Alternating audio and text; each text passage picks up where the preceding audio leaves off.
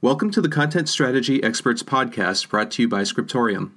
Since 1997, Scriptorium has helped companies manage, structure, organize, and distribute content in an efficient way. In episode 19, we discuss best practices for localizing DITA content. Hi everyone, I'm Bill Swallow, and I'm the Director of Operations at Scriptorium. And I'm Simon Bate. I'm Senior Technical Consultant at Scriptorium.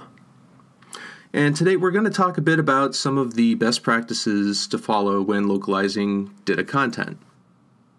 So one of the best ways to approach DITA localization is to think about it as a software development project. Even though you're dealing with content, there are a few things that map over to what software developers do when they are localizing applications. And one of the big things that they do is they internationalize their code base. And what this means is essentially they take all of their translatable content and all of any of their text input that goes into the application, and they remove it from the source code and place it in what's called a resource file. And DITA works pretty much the same way, where you have a strings file that's kept outside of your normal DITA content. And that is used by the Open Toolkit during transformations to produce notes, cautions, warnings, and other things that have labels of that type. This way, that text can be translated outside of DITA content itself. But there are several considerations for translating the DITA content itself. So I guess, Simon, do you want to talk a little bit about some of the things that authors can do to get their content ready for localization as well? Yes. One of the first things that authors need to think about when creating content is to make sure that all topics and maps and book maps use the XML-lang attribute, that is XML::lang. And this attribute specifies the language and locale that your content is being authored in. So typically, if you're authoring in US English, you're going to set XML-lang to EN-US. Then later, once this content is sent off to your localizers, it's their responsibility then to change that to identify the language and locale that's used for their translations. Right. So, for example, if translating to German for Germany, it would be DE-DE. But if it's for German in the U.S., it would be DE-US. Mm-hmm. Or perhaps a more germane example might also be, say, Swiss German, which would be DE-CH. So one of the things we found with translated content that we see, sometimes the localizers aren't aware that they actually do need to set or change the XML-lang attribute. And so a really good thing you can do as a content creator is you can actually make sure you specify XML-lang. That way, when the translators get the content, they're aware that that's something there that they need to change. What we sometimes see is a content creator will not use XML-lang, and then when the translators get it, they're unaware that they need to add that to the content, so it comes back translated, but it doesn't specify what the language is. One other thing to say about the XML-lang attribute is Bill was mentioning the strings file. It's the XML-lang attribute that drives in the DITA Open Toolkit the selection of which set of strings files to use for which language. So the XML-lang attribute really tells us what language a particular file is in, but what types of things are available to the authors within the DITA content itself, aside from that setting? In addition to XML-lang, there are two other attributes that authors will use, and the most common one is the translate attribute. And essentially, the translate attribute you can put on just about any content, and what it does is it'll tell the translator whether this content should be translated or not. So you can imagine if you're doing, say, some document and you have quotes, and the quotes are very germane in the language that they're specified in, you don't want the translators translating that. Or perhaps more specifically to the types of things that we as technical writers do, you might want to use the translate attribute and say translate no on code samples. And that will ensure that the translators know that the code sample should not be translated. The other attribute, and this one actually typically is applied to a topic as a whole, and that's the dir or dir attribute. And that tells whether the content is a left to right or right to left language. So that would be particularly useful to set, especially if you're translating into Arabic or Hebrew. That's correct.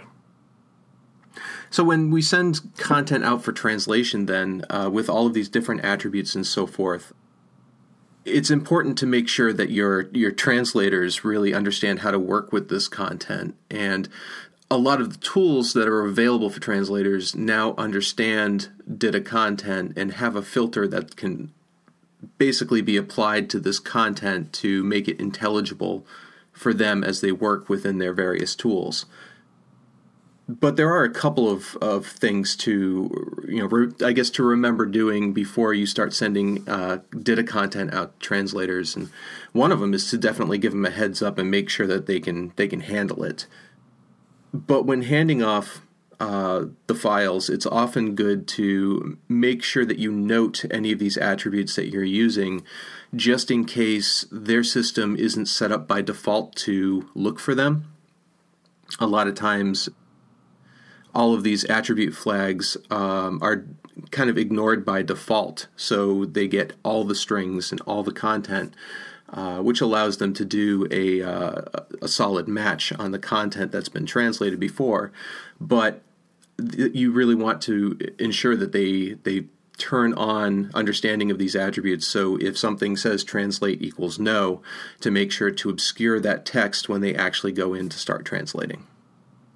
Right. And I think it's important to start your conversation with your translation agency, or make sure that they're aware of DITA and they're familiar with DITA and what's involved in translating the DITA content. Right. And it's important to remember that the translators themselves aren't working within your DITA files, and they're not working within DITA at all. They're working within a CAT tool, a computer-aided translation tool, such as Trados, where they input the DITA file, and it basically creates a table or a side-by-side of your source material and the target language area where they type in their translation. So they're not necessarily working with tags, and they don't need to know the code, but the software needs to be configured to be able to understand that code and hide things that shouldn't be translated and show things that should be translated. What about working with keys in content? I'm thinking particularly keys, but keys and conrefs. The reason I think of keys is that they're often used for substituting short strings, pieces of content. What will the translators see when they get a DITA file or content from DITA that uses keys? Usually that information comes across much like your strings file will. So those values will be presented in short chunks outside of the content itself. There's no real smart rendering on the translator side that consumes conrefs, or in cases where you're sucking content into another topic, it's not going to show those pieces as they're translating. Those will reside in the files that they reside in, and the translator can translate there.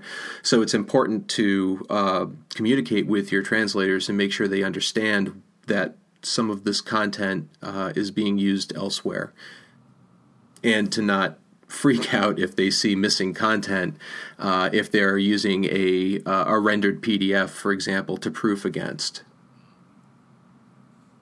So it's important for them to really understand that there are many fragmented components to translating DITA content, and that if you're using keys, that the values for those keys are going to be translated outside of the content in which they're being used. So the translator doesn't necessarily see the context in which it is being used. No. So in many cases.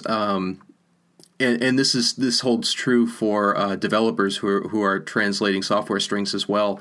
It's very important to provide that context with the translated content, or the content for translation, to the translators. This way they have that understanding of where this content resides, how it's being used, and why it's in a separate file.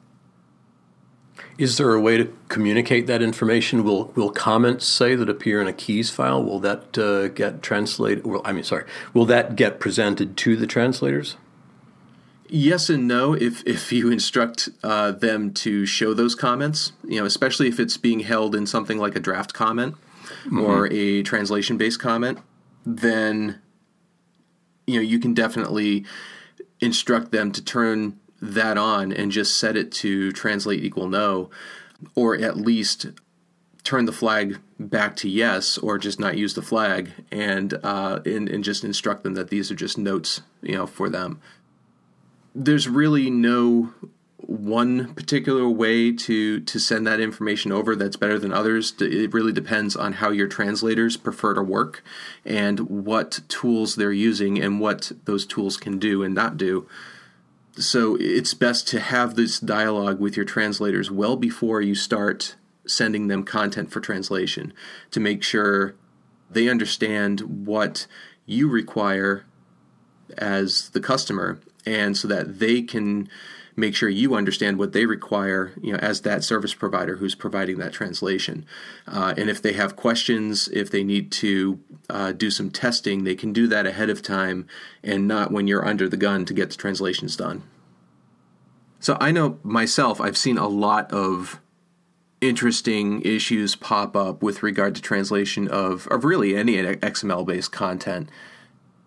One in particular to watch out for, I think, and maybe we can call this the gotchas section of the podcast, but one thing to look out for is just a flat, yes, we can handle this file format with no additional questions or need for testing from your translator. I've seen a case where the translation company basically said, "Oh, DITA, no problem. We do this all the time." And they translated a bunch of DITA content, and when they gave it back to us, it was completely malformed. And we started taking a look at the raw DITA content, and we were seeing a lot of stuff that looked oddly like FrameMaker markup in the XML code. So we got back in touch with the translator, and it turned out that, yes, they were bringing the DITA files that were sent over into structured frame and then flattening the file to an unstructured format, translating the content, and then popping it back in reverse. I don't know how they did that, but this is the workflow that they chose to do. So, and they did this ironically because they didn't want to upgrade their translation software. And their translation software couldn't handle DITA content in raw format, so they just went to another format that their tool could use. That was a big no-no, and that's since been fixed. So, yeah, Simon, have you seen other weird things like this? Well, I can't think of any anecdotes like yours right offhand, but one observation I'd like to present is just the one of the promises of DITA is that it reduces your desktop publishing costs and your desktop publishing costs when going to different languages. And this is true, and it fits very well with this whole thing of fits very well with translators not necessarily knowing how to deal with DITA content. But one of the things you do have to keep in mind when dealing with translated DITA content is how are you going to get your output? And this particularly has to do with PDF files. There are some concerns when you're generating HTML type output, but some of it has to do with PDF. And one of the real big things in PDF output is fonts. So one thing I have seen quite a number of times, and this is particularly when going to translating Asian languages, is the customer will start out saying, oh yeah, the translation looks good, except we're getting a whole bunch of empty spaces or a whole bunch of boxes and things. And what's happening is they have their own corporate font, or they've selected some ancient font that has almost no Unicode characters, and the translated content comes back in Unicode and does not fit. There are no code points in the font for the characters that they're using. So we'll see content. It'll run through the Open Toolkit beautifully. It'll come out, and you'll look at the pages, and you'll just see holes and things where those characters should not be. So one of the things that's really important to keep in mind when approaching one of these translation projects is making sure you have the right fonts that will support all of your translation. There are several other things about fonts and translation you do need to keep in mind. The first that comes to my mind is just that in Asian languages, using italics and even using bold fonts is not really an acceptable way of adding emphasis to text. It can actually be seen as doing a bad thing bad thing for the language to take that font and then bend it as you would with an italic. So one of the things you do need to consider is if you're going to these languages and you have content that needs to be rendered in italics or needs to be presented as, say, a variable, you need to consider how do you want that to be rendered when it's presented in your PDF. Yeah, it's very important. Not just in the PDF, but in any format, and being able to plan for that ahead of time so that you have a mechanism for being able to toggle between an italic setting for English and for Romance languages, and to be able to switch that flag to something else for whatever other language requirements you have. That's correct. How would you best go about doing that? Would you do it with filtering or use keys, or what have you seen in the past?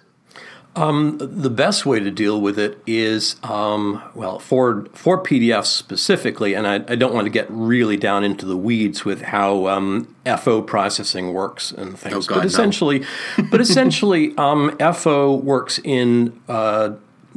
We use XSL FO to generate PDF files, and FO has a formatting language that is very much like CSS. And so these files are called attribute sets. As we're setting up the CSS for HTML output, we can also take that same information and move it over to the attribute sets that we set up for the PDF output. In both of these cases, we can modify the CSS or the attribute set that's being applied to the content based on the language. So that's one direct way to control it, is if you can pick another typographical means of representing this information, say a change in font color, say adding underscores. There's a number of different things we can do.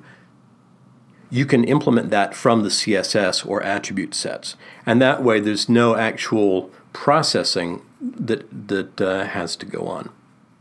Excellent. And less for the writer to worry about as well. Oh, absolutely. They just create their content, and all of the worries or the concerns about how it's handled in output is handled one time only in the transform. Excellent. So I'll refer again to Bill's talking about the strings file. The strings files are used in many places in the plugins in the Open Toolkit, and the plugins are what you use to add additional output functionality. Like you have a PDF plugin, you'll have an HTML plugin, and when you develop your own plugins, you can also add strings to the strings files. And in addition to actually adding strings, you can override the existing strings, and this is an important point because the DITA Open Toolkit itself comes with translated strings for about 50 different languages. and they chose to use particular words in each of those languages for the translations of the strings. Now, those words, say for chapter, figure, table, those things may be not quite so arguable, but there may be other things that appear in the strings file that your translators may require or want to translate a different way. And so you can actually go through the strings files, you can read those, and you can then modify them in the strings files for your plugins. Or, that is, you can override them in the strings files for your plugins. So this, of course, brings up one of the next points, which is once you've created a plugin, you have strings files, and you need to run those strings files through the translators also. So as part of packaging up your DITA files, and of course this is just a one-time thing, one time per each plugin, you package up your strings files and send them off to the translators, and they come back then, and you put them into the plugin and identify the language they're used with. Cool. So it's a one-stop shopping pretty much for translating those elements. They can be applied over and over and over again. That's right. Very cool. Yeah. Well, I think that brings us to a close on this podcast. Before we go, we wanted to let you know about a new free online conference happening early next year called Learning DITA Live. This is based on the learningdita.com e-learning resource for DITA. We'll have 4 days of sessions for beginner through advanced DITA users. And localization will be one of the focus topics. So if that's of interest to you, go to learningdita.com and sign up. And we hope to see you there. Simon, thanks for joining me. Sure thing. And thank you for listening to the Content Strategy Experts podcast, brought to you by Scriptorium. For more information, please visit scriptorium.com or check the show notes for relevant links.